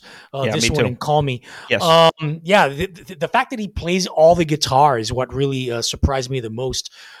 He's not a virtuoso guitar player, but his guitar playing is just good enough that it really helps it here a lot. All right, I'm gonna do my third Robert Christgau quote. There you go. To Go back ahead. this up for the Bell album. And this is in 1977 when he wrote it. Since 1975, Green has been making albums on which 2 or 3 real songs were supplemented by material so vague and unpredictable it almost announced itself as filler improvised in the studio, which is not to say I didn't find much of it hypnotic. Now, on a self-produced album focused around his own frequently acoustic guitar, the filler comes front and center with new assurance and perhaps even its own formal identity. The real songs themselves, his best in years, sound improvised in the studio. And more than ever, it all holds together around Green's agile rhythm, dynamics, and coloration, and his obsession with the soul-body dualism at the heart of the genre he now rules unchallenged. Of course, now being 1977. Yeah, no, and absolutely. I mean, let's just put it this way: Al, before he became the Reverend and did gospel full time, left on top. Yep, absolutely. He was at the. Well, even though I think "Call Me" is one of his best records and one of the best albums of all time, this album might be his grandest accomplishment for the reasons that I talked about, because of its positivity, but also again, just Bell, unbelievable, blows me away. Yeah. So, all right. Now we go from someone who was down with God to someone who was not down with God. not in any way, shape, or form. The number 2, the second most underrated album of the 1970s, Lou Reed, my man, Coney Island Baby in 1976. Now, here we go. To explain this album, you need context. Context is key in understanding this record. Lou Reed had huge breakthrough success with 1972's Transformer album. That's the one that has Walk on the Wild Side. And 2 best-selling live albums, Rock and Roll Animal from 74 and Lou Reed Live from 75. However, Reed at this time was becoming very unhappy with how his record label, RCA, was marketing and promoting his studio albums. The Bob Ezrin produced Berlin from 1973, while a beautiful and powerfully moving record, is a concept album about a drug-addicted prostitute who loses her kids to the authorities and eventually kills herself. Oh, joyful stuff. Joyful stuff. Not quite something to sell to a mainstream audience, and naturally it flopped. His 1974 album, Sally Can't Dance, was a commercial hit at first. At number 10, it was his highest selling charting album ever, but it was ravaged by the critics and soon fell off the charts very quickly. Personally, I love that record, but I know I'm alone on an island with that one. Anyway, knowing his RCA contract was finishing soon, and knowing that RCA would release anything he put out, Reed perversely committed one of the most blatant acts of career suicide in rock history, and undoubtedly the biggest fuck you to a record label an artist has ever given. This is called Metal Machine Music. Oh, yeah. Released in 1975, it was a double album of grating guitar noise and feedback on a continuous, obnoxious loop. Nope, this record didn't sell either. Proof that Metal Machine Music was nothing more than Reed fucking with his label came in the fact that just 3 months after the album's release, Reed was back in the studio to make his last album for RCA, an album that would become or be his sweetest, cleanest, clearest, most commercially appealing album of his career to date, Coney Island Baby. Now, before anyone starts to accuse Reed of watering his sound down or selling out, consider this. When he was in the Velvet Underground, their final album, Loaded, was intended to be as commercial and radio-friendly as possible. The result was one of the greatest, most riveting, most poetic rock and roll albums ever made. The lesson is simple. Lou Reed doing effortless, unabashedly mainstream music is better than most artists' grand statements. Or, as Reed himself once said, quote, "My week beats your year." There you go. Coney Island Baby finds the notoriously cantankerous Reed alternately at his most romantic, his funniest, his most irreverent, his most charming, and his most open-hearted. I guess being in love can do that to someone. And Reed was very much in love at this time. And he was, as he was seeing a transgender woman named Rachel Humphreys. The breezy mid-tempo sway of Crazy Feeling opens the album with a declaration of its romantic intent. But this being Lou Reed, it's no simple love song. Even Blissful Romance is given a multi-dimensional quality and insight into both partners' minds. Charlie's Girl lopes along with a catchy riff reminiscent of some of the best tracks from Loaded. She's My Best Friend is actually a Velvet Underground leftover and one of the most yearning love songs Reed ever wrote. Kicks is the only track where Reed shows his dark side, a rambling, jazzy groover about a serial killer. She's My Best Friend is actually a Velvet Underground leftover and one of the most yearning love songs Reed ever wrote. Kicks is the only track where Reed shows his dark side, a rambling, jazzy groover about a serial killer whose point of view shifts back and forth between first and second person. Reed's sardonic humor comes up in the campy, almost porn music of Gift, where he very tongue-in-cheekily brags about his masculinity.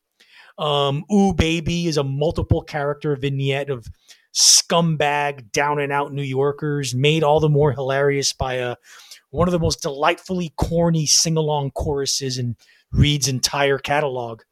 Nobody's Business is the kind of hook-filled mid-tempo rocker that Reed could toss off in his sleep. The title track is also the final track, and its open declaration of love serves as a bookend, along with the first track, Crazy Feeling. Reed conflates his love for his partner with his love for the school he attended as a child. And while that may be awkward in most songwriters' hands, in Reed's treatment, the starry-eyed emotion makes the connection inevitable and logical. Coney Island Baby is hands down Reed's most beautiful and affecting record, and the sincerest expression of the romantic and loving soul he's rarely attributed to having. Easily one of his 2 or 3 best albums as a solo artist. Yeah, no, I agree. I think it's a really great record. I don't really have much to add other than a slightly funny story that I once made love to a woman to Coney Island Baby.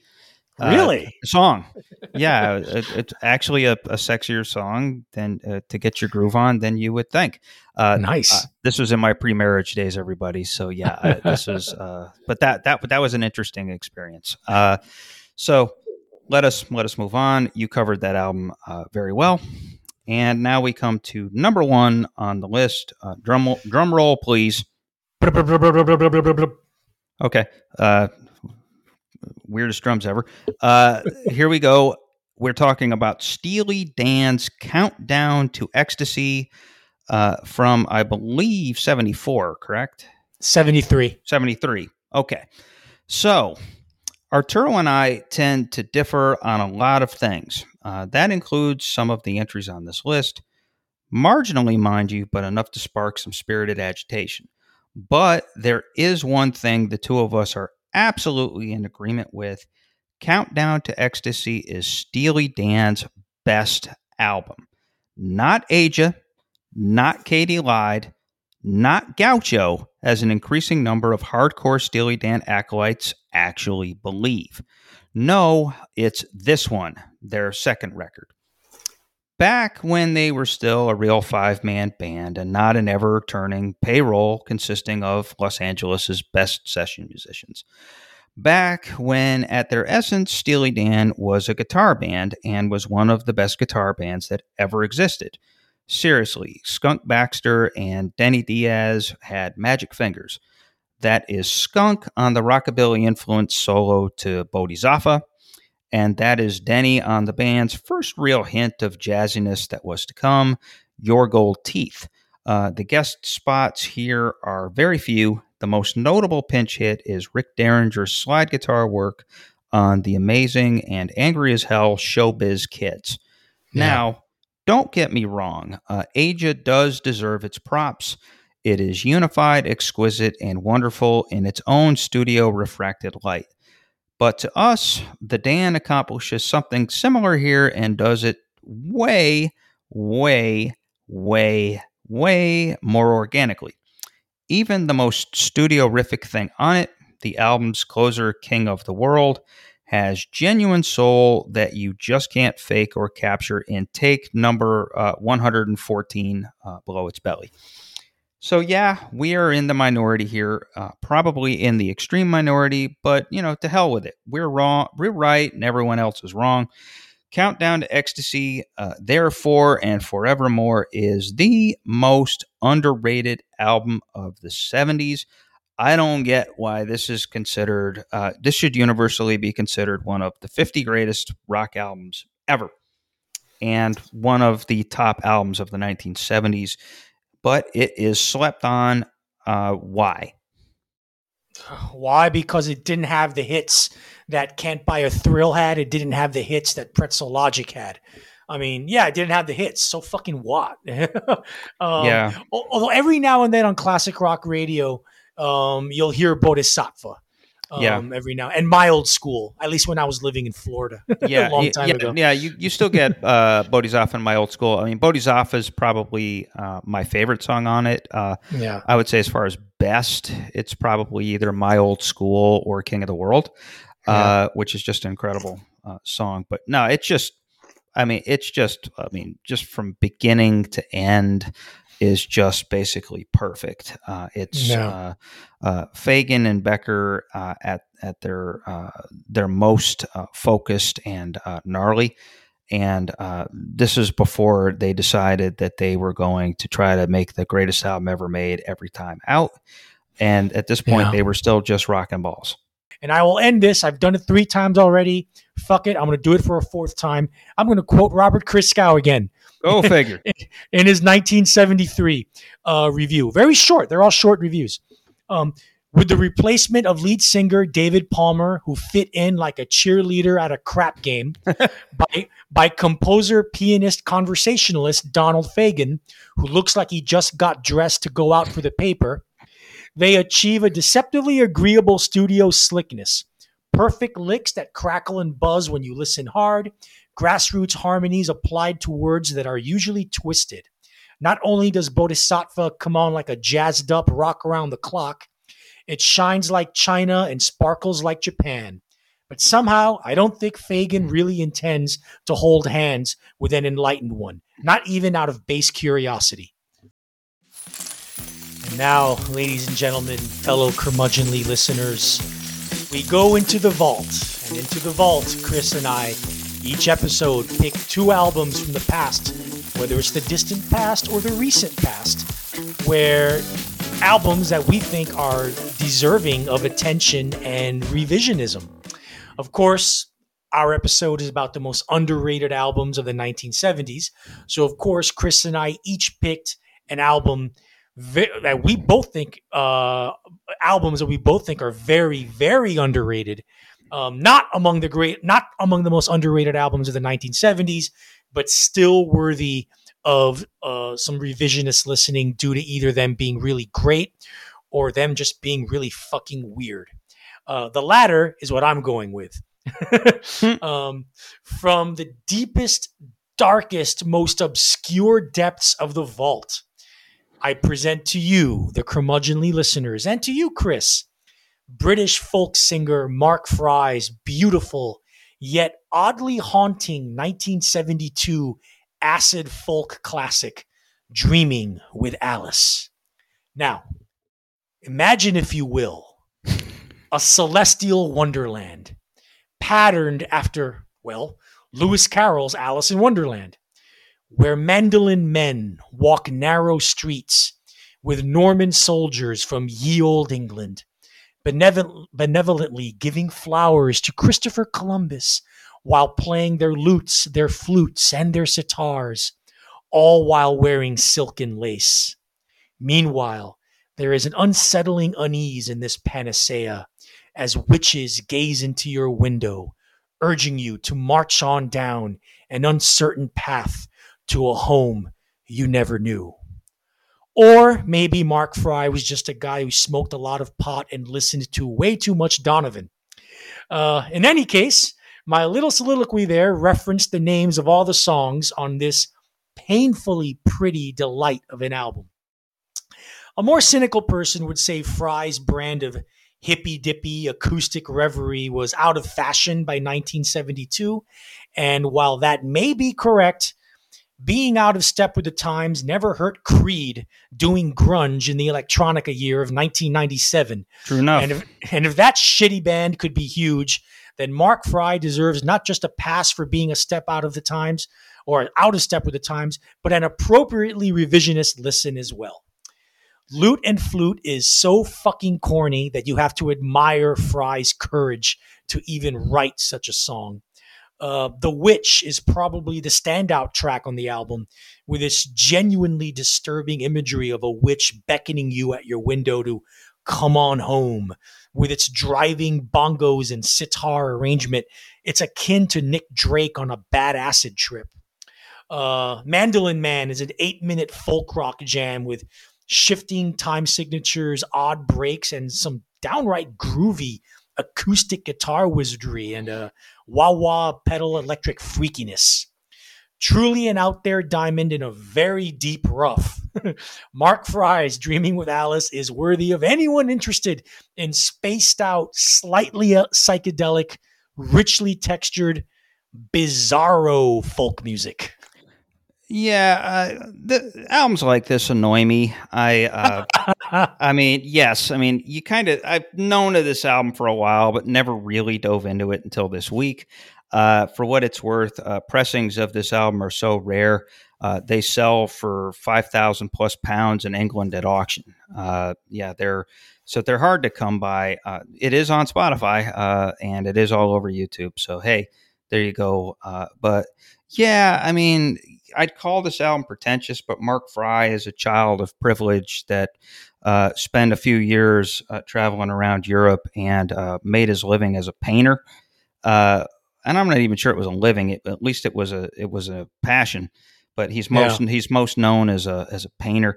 And with this record, which he recorded, I think in the course of like 3 days, it's basically a bedroom recording in Italy.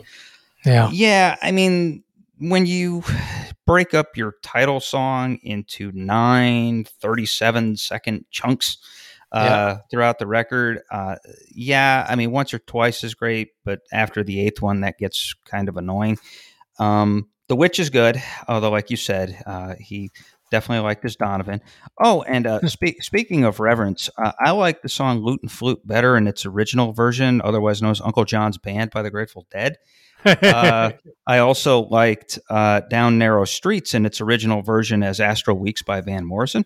But be that as may, there actually is some pretty stuff on here. Like Down Narrow Streets is very pretty. Song for Wild, A Norman Soldier, those types of things. So, like I said, can't call it pretentious because the guy really was an aristocrat. And, granted, I mean, maybe there's some connection spiritually, at least with Daniel Johnson, the weird guy making kind of lo-fi hissy recordings. But yeah, thank you for taking this out of the vault. You do the public service. Our roles with the vault usually are you do the ones that most people haven't heard of. I do the ones that people have forgotten. That seems to be our division of labor. So good stuff. It definitely worth checking out. Just do yourself a favor. I mean, listen to the first two versions or verses of Dreaming with Alice, and then skip the rest because you'll quickly get it'll agitate you. Well, the very last track's a kick-ass jam. I like that one. That's a good one. Yeah. And Mandolin Man is good too. Like I said, it's not a bad record. It isn't a bad record, but again, it's too late to be in the heart of psychedelia, and the Dead obviously was got to be an influence, right? I mean, sure. Yeah. Well, but then again, the Dead was an influence on everybody in 1972. Let's face it. They were kind of in the DNA. So, okay. Mark Fry, big ups. You're relevant here in 2022. Now, as I said, I am the one that covers the forgotten stuff. And so on the underrated theme, I am going to take out of the vault an album that is very, very, very fun and deserves your respect. The Isley Brothers, The Heat Is On. May I present to you the 1975 Black Music Jamboree. If it was cool in 1975, Ron Isley and his bros captured it on the magnificent The Heat Is On. Not the Glenn Frey song, just to be clear. Now, hell, the first and best song on the thing, Fight the Power, Parts 1 and 2, works as soul, funk, disco, bedroom freaky deaky groove music, pre-chic black rock and roll, and late period Motown, as if a Jackson 5 single went the way of Frankenstein's monster.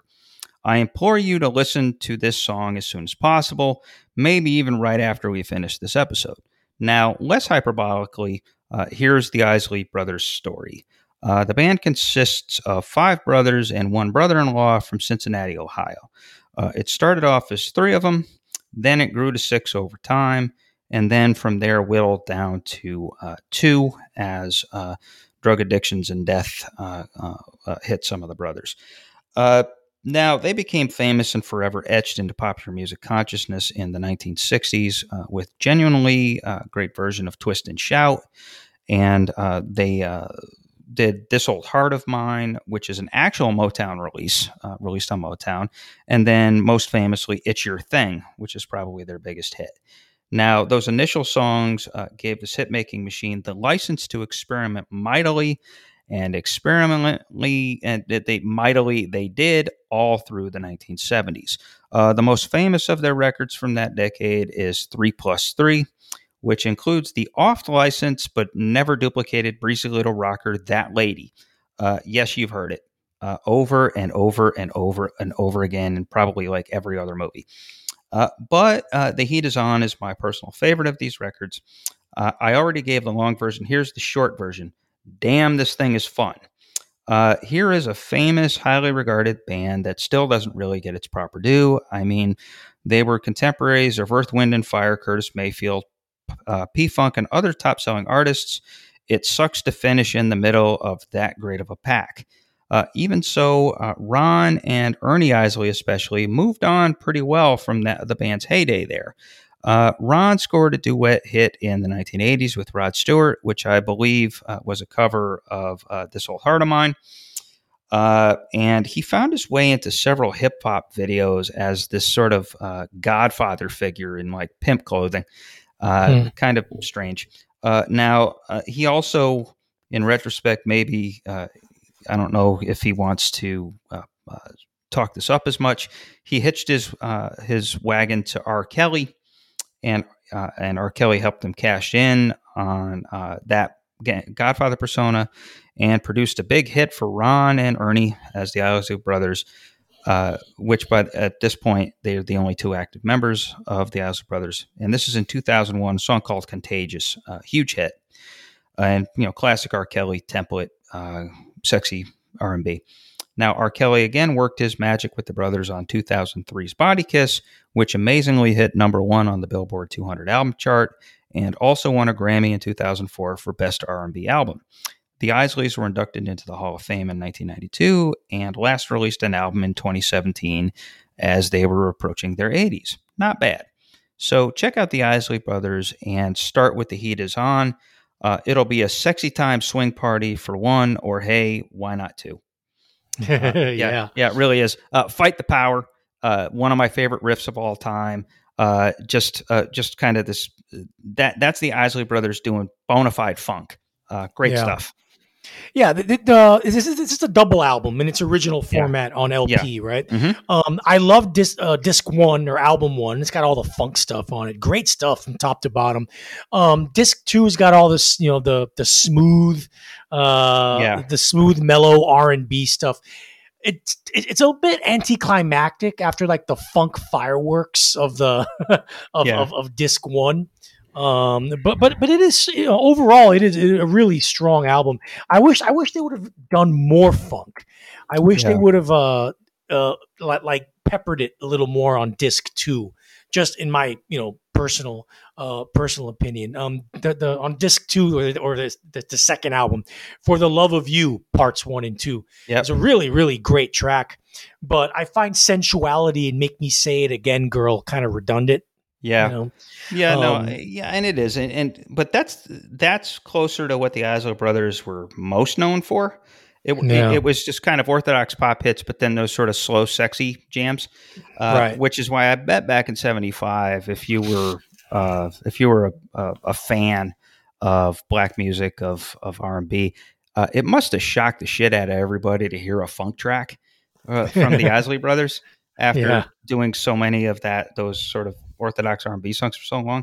And not only did they do a funk track, they did one of the best funk tracks ever. Yeah. I used to own the 4-disc funk box that Rhino released 20-something years ago, and that was featured very prominently on that set. So love this record, love the Isley Brothers. Ron Isley, and a grossly underappreciated, towering talent. That, he has gotten his due, but not enough of it. Right. Absolutely. Sure. So, Art, what's coming up next? Oh, and remember, the Curmudgeon Rock Report's Curmudgeonly community on Facebook, invite only. You can find us there, and we're going to implore current members to invite all their friends. We want a bigger party. And hit us up at curmudgeonrock@gmail.com and tell us how you really feel. Now, Arturo, what are we doing next? Yeah, next, we're going to do another legacy episode. We talked about the 1970s and all the underrated albums, as I alluded to in my promo. Our next episode will be focused on the legacy of a particular band very heavily influenced by the rock or the heavy rock of the 1970s. And this is the pioneering Seattle grunge band Soundgarden. And we're doing Soundgarden, A Legacy. And this will be kind of a precursor to the mammoth monster 9-part series that we have planned. And we'll talk about it a little bit more in the next episode, but let it be known that Soundgarden and the sound that they pioneered, or they're one of the bands who pioneered the sound that defined a subgenre, that defined a city, that defined a decade. I'll just leave it at that. And we're going to talk about that. So here we are at the end of another episode of the Curmudgeon Rock Report. And as we just said, next episode in 2 weeks, we will be focusing on Soundgarden. Here's a bit of homework for you. Definitely check out the band's early catalog before Bad Motorfinger dropped in September of 1991. If you are familiar with it, you will love it again. If you are not, it will be an excellent education. That said, you can always reach us at curmudgeonrock@gmail.com, and definitely check out our Facebook group, the Curmudgeon Rock Report's Curmudgeonly community. Will definitely dig it. Take care, and we'll see you in 2 weeks. Bye-bye.